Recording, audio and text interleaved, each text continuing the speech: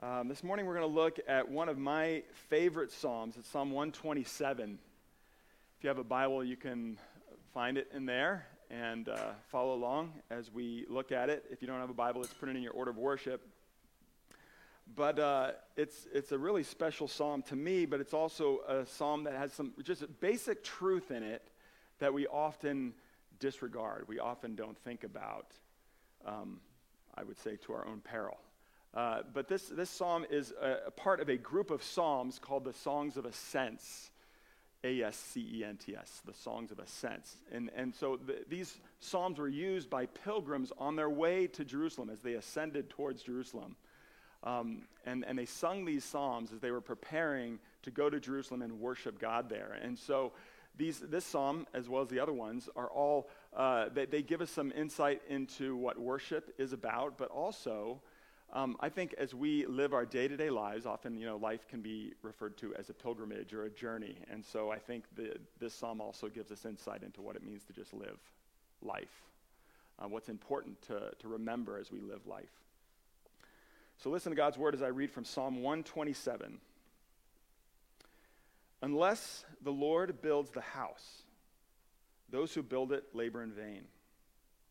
Unless the Lord watches over the city, the watchman stays awake in vain. It is in vain that you rise up early and go late to rest, eating the bread of anxious toil. For he gives to his beloved sleep. Behold, children are a heritage from the Lord, the fruit of the womb a reward. Like arrows in the hand of a warrior are the children of one's youth.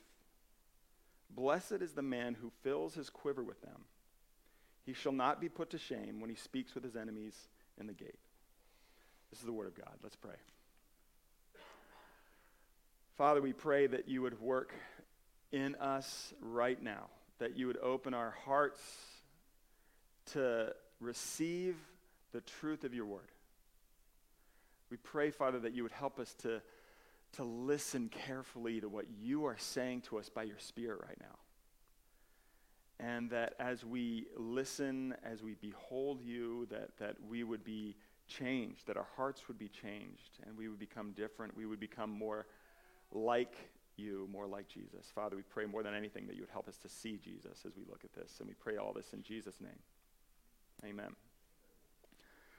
Let me describe for you an evening of vanity in the Ridgway household. It didn't happen too long ago. But it was somewhat of a busy evening where we had soccer practice, and then I had a meeting I had to go out for later. And so we had this window of opportunity to sit down and eat dinner together. And Kim had worked really hard on making a meatloaf for dinner that night. And it's always exciting for me when we have meatloaf. I love meatloaf. And so I'm looking forward to this. Other people in our house, I think, are looking forward to it as well. And so it's getting near time to have dinner. It's about half an hour away from dinner. And but it's the usual accompanying meatloaf smells are not emanating from the kitchen like they usually do. And Kim goes in there to check on the meatloaf about a half an hour before we're supposed to eat, and she opens the oven, and she realizes that in the midst of the chaos of homework and kids screaming and arguing and stuff, that she had made the meatloaf and put the meatloaf in the oven, but hadn't turned the oven on. And meatloaf takes like 90 minutes to cook. So there's no way we're going to have meatloaf that night. It was like all that was for nothing. And we're all really disappointed and frustrated. And so we're like, okay, we got this smaller window now to try to figure out what we're going to eat. And so we're like, okay, let's just order some Pizza Hut. And, we'll order it. It takes 20 minutes. I'll drive over to Pizza Hut, pick it up, and bring it home. And so we go online, and we put our order in for a couple pizzas from Pizza Hut. And then I immediately get in the car and run over there because we don't have a lot of time. And I walk in. I'm like, okay, you got the order for Ridgway? And they're like, looking in their computer. Ridgway? No. Are you sure? Ridgway? Like, there's nothing in here about Ridgway. No, we don't have your order. And then we go back online in our app, and we realize that there are pizzas waiting for us, but they're not in Randolph. They're in West Orange. and so there's like absolutely no time for me to get to West Orange and back with our pizzas by the time we have to, so it's just like I just drive home just all depressed. There's all of that, money, time, effort wasted, all for nothing. All for nothing. And I think everybody just ate cereal that night for dinner in defeat with our heads hanging low, Just us and our Captain Crunch. It was sad. It's way worse than Meatloaf was going to be or Pizza Hut. It was so disappointing. But Psalm 127, I would say, as much as anything else, it's a massive warning to us. It's a warning to us. It's a warning to us that we may be working extremely hard at all sorts of things, making all sorts of sacrifices, putting all sorts of time and energy into things, whether it's our career or our school and our education or our families or our own personal development or what, we're trying to accomplish our dreams. We're putting all of this energy into it. But in the end, it will all have been a complete waste of time. It will all just be a loaf of uncooked meat in the oven, when we get to the end of our lives, looking back, being like, why? Why did we put so much work into this? There's a phrase that's used over and over again in the first two verses, right? In vain, in vain, in vain. Unless the Lord builds the house, those who build it labor in vain. Unless the Lord watches over the city, the watchman stays awake in vain. It's in vain that you rise up early and go late to rest. Basically, it's a simple message here that unless God is involved in what you are trying to do, unless God is actually providing the power and the results and the fruit of what you're trying to accomplish, it is a waste of time. It's a waste of time. It's all in vain unless God is accomplishing it. That's simply all it's saying. And so we need to be really careful as we think about how we're living our lives and how we're trying to accomplish what we're trying to accomplish and what we're pursuing. It's Mother's Day, right? And if you are a mother sitting here this morning, I would expect you to be sitting on the edge of your seat, leaning forward, because there are few people in life that I've observed who work harder than moms, who give more of themselves, who sacrifice more and put more effort and energy into building a home and raising their kids. And yet, what this psalm says is that if you are just all doing it, it's just all about you doing it, and God is not underneath all of it, then it's pointless. Then it's pointless. And so I think that goes not just for moms, but for all of us, right? For all of us. And I think this changes all sorts of different things. When we really understand this basic truth that it's only God who gives meaning to what we're doing and who gives lasting success and impact to what we are doing. When we understand that basic truth, it changes things. It changes several different things, and that's what I want to look at just briefly this morning. Just first of all, it'll change our perspective when we really hear that and believe that. It changes our perspective on just how we live life, the way that we're looking at life. When we realize that God is the one who makes the difference in everything that we are doing. Then first of all, it'll make us more grateful as we look at life, because everything that happens that goes well, everything that happens that we are thankful that seems to be a success. Every time we experience fruit in our lives, we will recognize that it's only because God helped us. It's only because God was working, and it'll make us grateful. It'll make us thankful for his work. But I think just as significantly as that, maybe more so, it'll make us more dependent on him. Our perspective will be full of just an awareness for how much we need him in all of life and everything that we do. As we go into the workplace, I need you, God, today. As we think about what we're trying to accomplish in our homes, as we think about our relationships with our spouse or our kids or our friends, we'll approach them all with a real awareness of how much we need God, how much we need to rely on him for everything. The problem is we get so used to just living life in our own strength.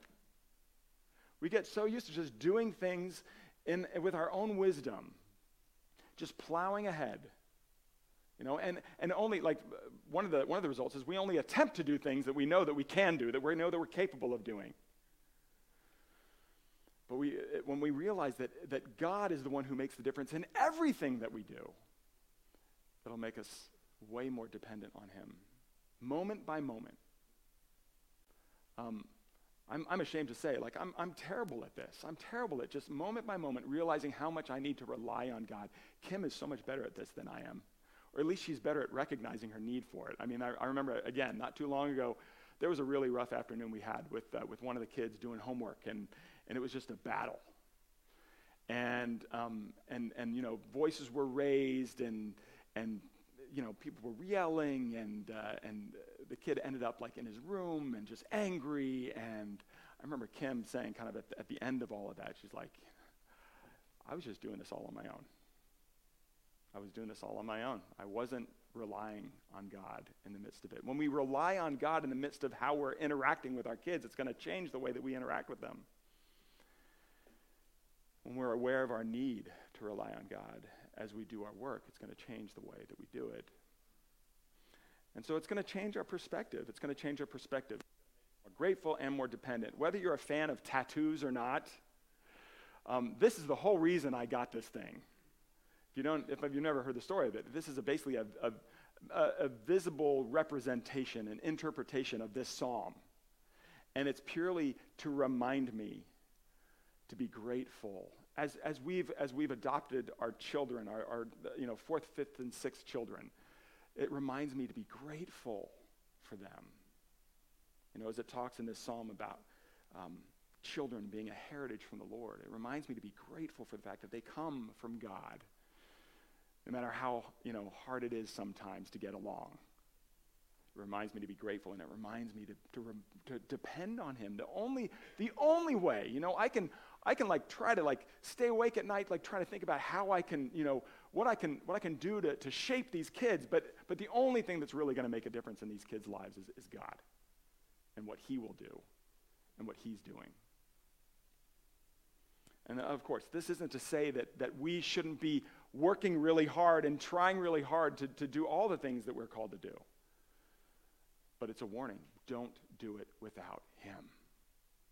You have to rely on him. I think also knowing this truth changes, I have in the outline our purpose, but I think maybe a better word is our pursuits, what we pursue. It changes what we're trying to accomplish with life. If we know that only things that God does will have real value and worth, only things that God does will actually have success, then we'll rethink what we are pursuing. We'll modify what we pursue so that it's consistent with the things that God enjoys, that God loves, that God values.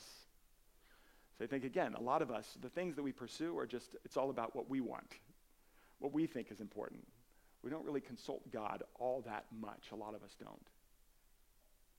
And so if we're just doing stuff that we want to do, if we're trying to pursue the things that we want in life, and we just, we think that, I'm just going to ask God to bless what I'm doing. I mean, that's not really going to work.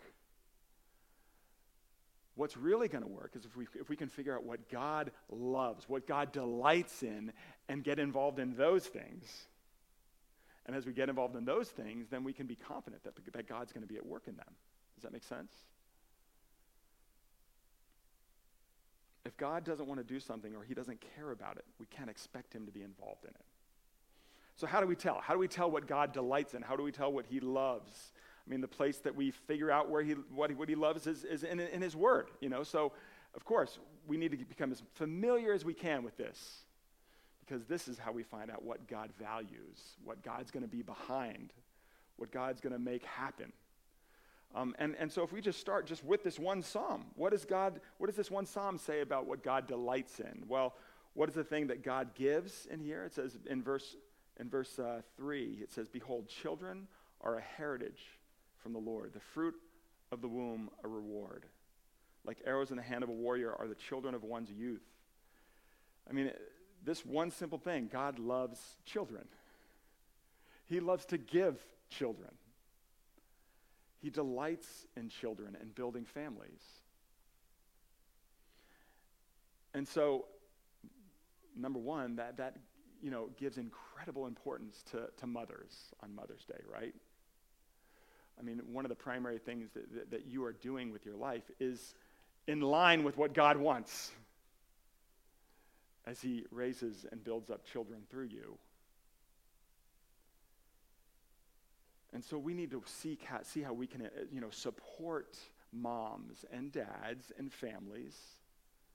We need to see how we can invest in children. I mean, Jesus himself, right? He also said, "Let the little children come to me. The kingdom belongs to little children." We need to make children a priority in our lives.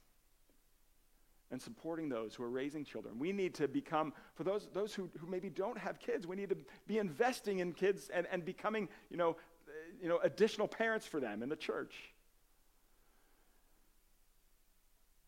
As we invest in children and work to love them and build them up, that's absolutely one thing that God delights in and loves. But I think also, more broadly speaking, if God loves to give children in a more broader perspective, what does that say? That says that God, what do children become? Children become adults. That children are people, What does God love? God delights in people. And so if we want God to, if we want to expect God to work in us and through us and do really powerful things, what we should be doing is investing more of our lives in people, in relationships, If people are valuable to God, then that's where we should expect the most exciting things to happen as we live our lives to invest in others, as we live our lives to grow relationships with other people, as we live our lives to serve others and love them and listen to them and understand them.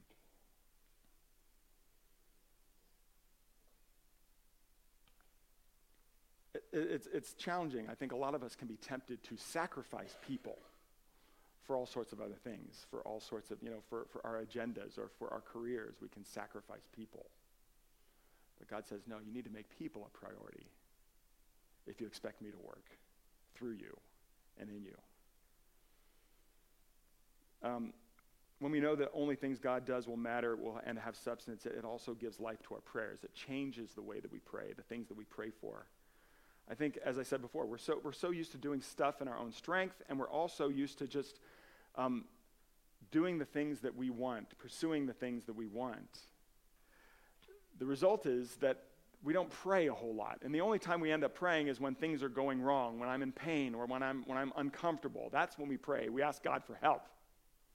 Help me deal with this painful situation. But this is the thing, as we change the things that we're pursuing, as we begin to pursue things that God delights in and that God loves, it will change. We'll start to be like, God, I need your help in this. As I rethink how God wants to use me, what God wants rather than what I want, it'll change the way that I pray. I'll begin to pray for these things that God wants rather than what I want. As I said, most of the time we're just doing stuff for ourselves. And this is the thing, if you see prayer as something that's important, if you want to grow in your prayer life, then I would encourage you, start attempting to do more things for him, for God. Start attempting to do more things for God. Start attempting to do more things that only God can do. That'll force you to pray more. God, I need your help. I need your help. Rethink about how you are approaching your work as you go into the office, as you do whatever you do. Rethink that in terms of, God, what do you want to accomplish here? What do you want to accomplish as I relate to the other people that I work with, some of whom are really hard to get along with? Rethink how you are doing your work and how you are interacting with the people you're working with, and think about, what does God want to happen in their lives? What does God want to happen through you?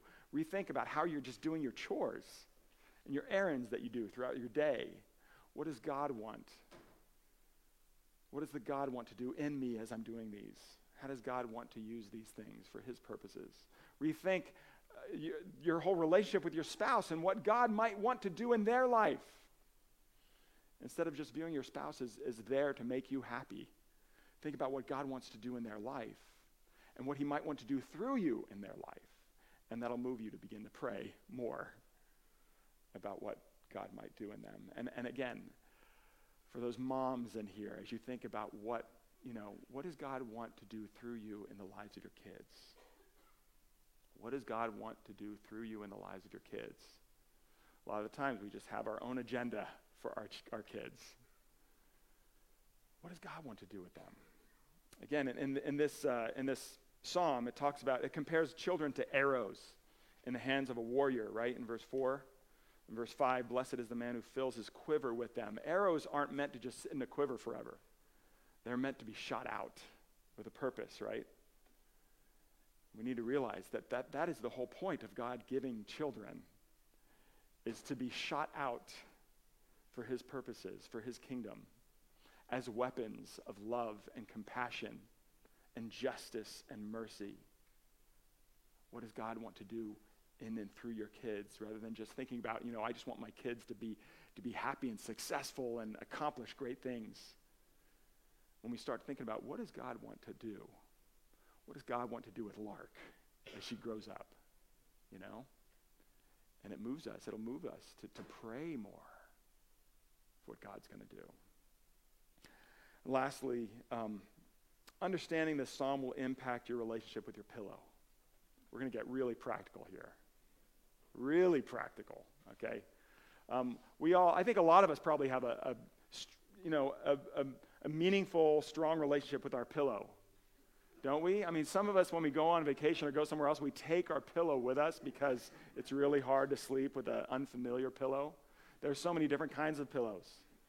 There's, feather pillows, down pillows. There's the memory foam pillows. There's the contour pillows. There's the body pillows. There's just all sorts of pillows out there. And people are constantly selling us the best pillow that's going to help us to sleep the best, right? I mean, we have all sorts of things that we count on to help us sleep really well. Again, one of the things, Kim mentioned to me recently, one of the best gifts I've ever given her were these luxurious sheets that we have that are really soft, and they're so comfortable. And we appreciate those every time we lay down in our bed at night. They're so comfortable.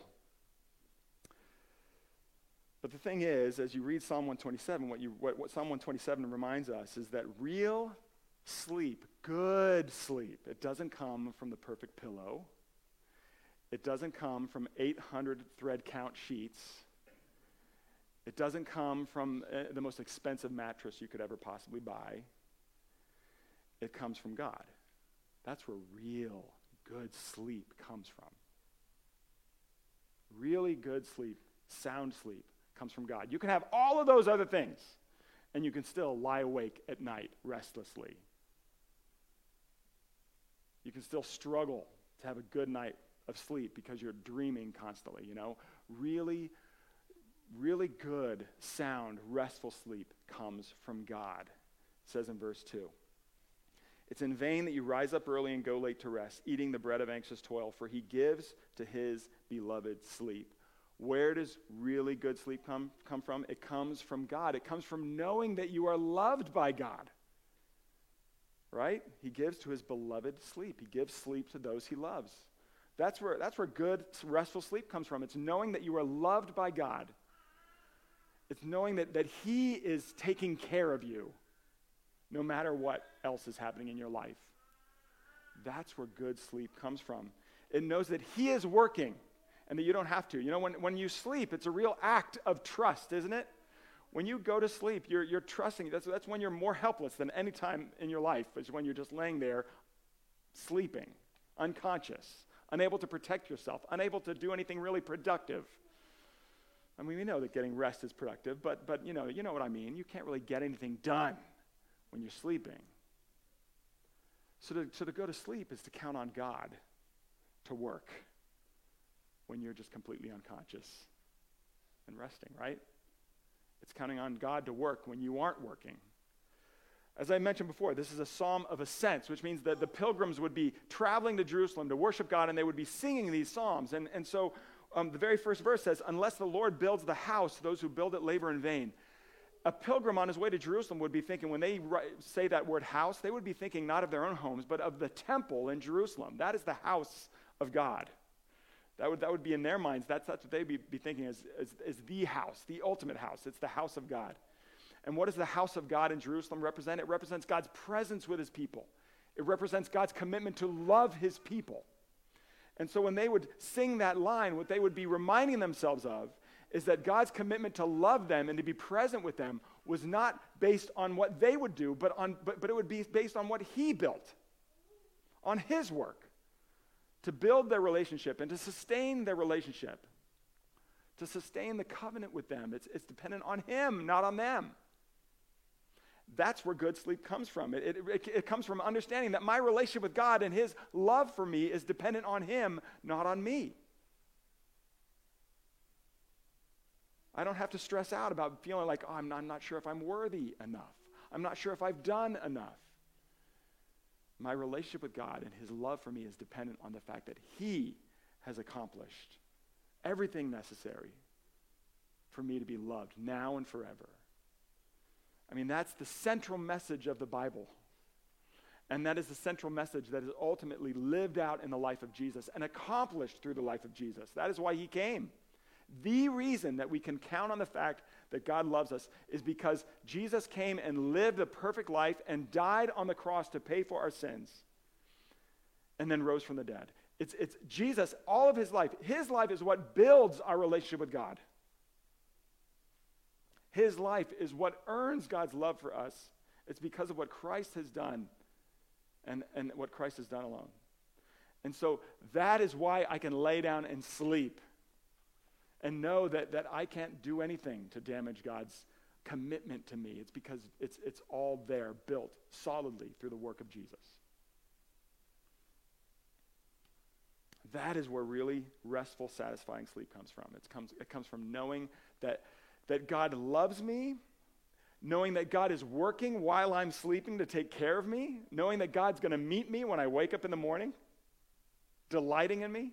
That's where real restful sleep comes from. And so that's where I want to just leave us today. You know, I can sleep well knowing that I'm loved, knowing that God is working for me even while I sleep. Truly, as I said before, sleeping is a very practical action in response to the gospel.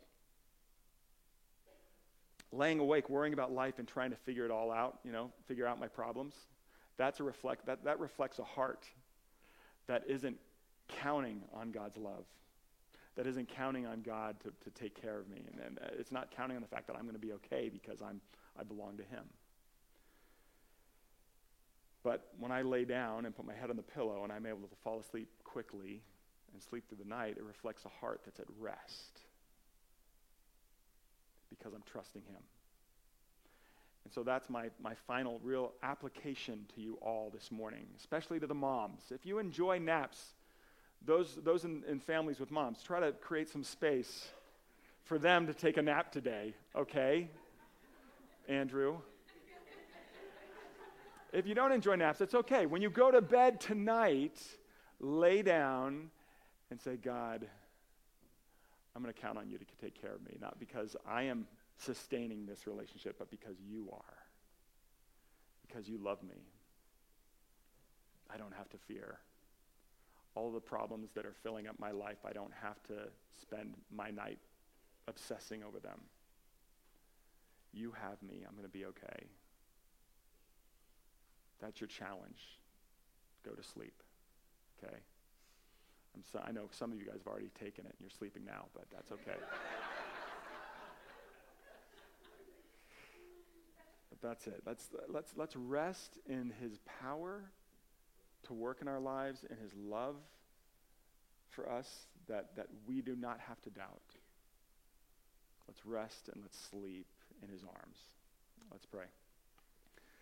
Father, we thank you for this psalm, this reminder of the fact that we can't accomplish anything of meaning and value apart from you.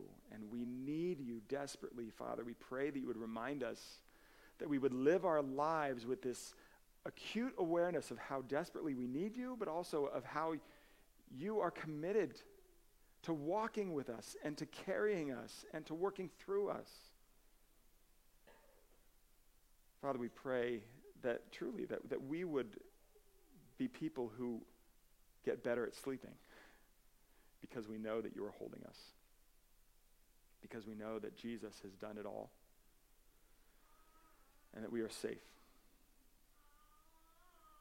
And we pray all this in Jesus' name. Amen.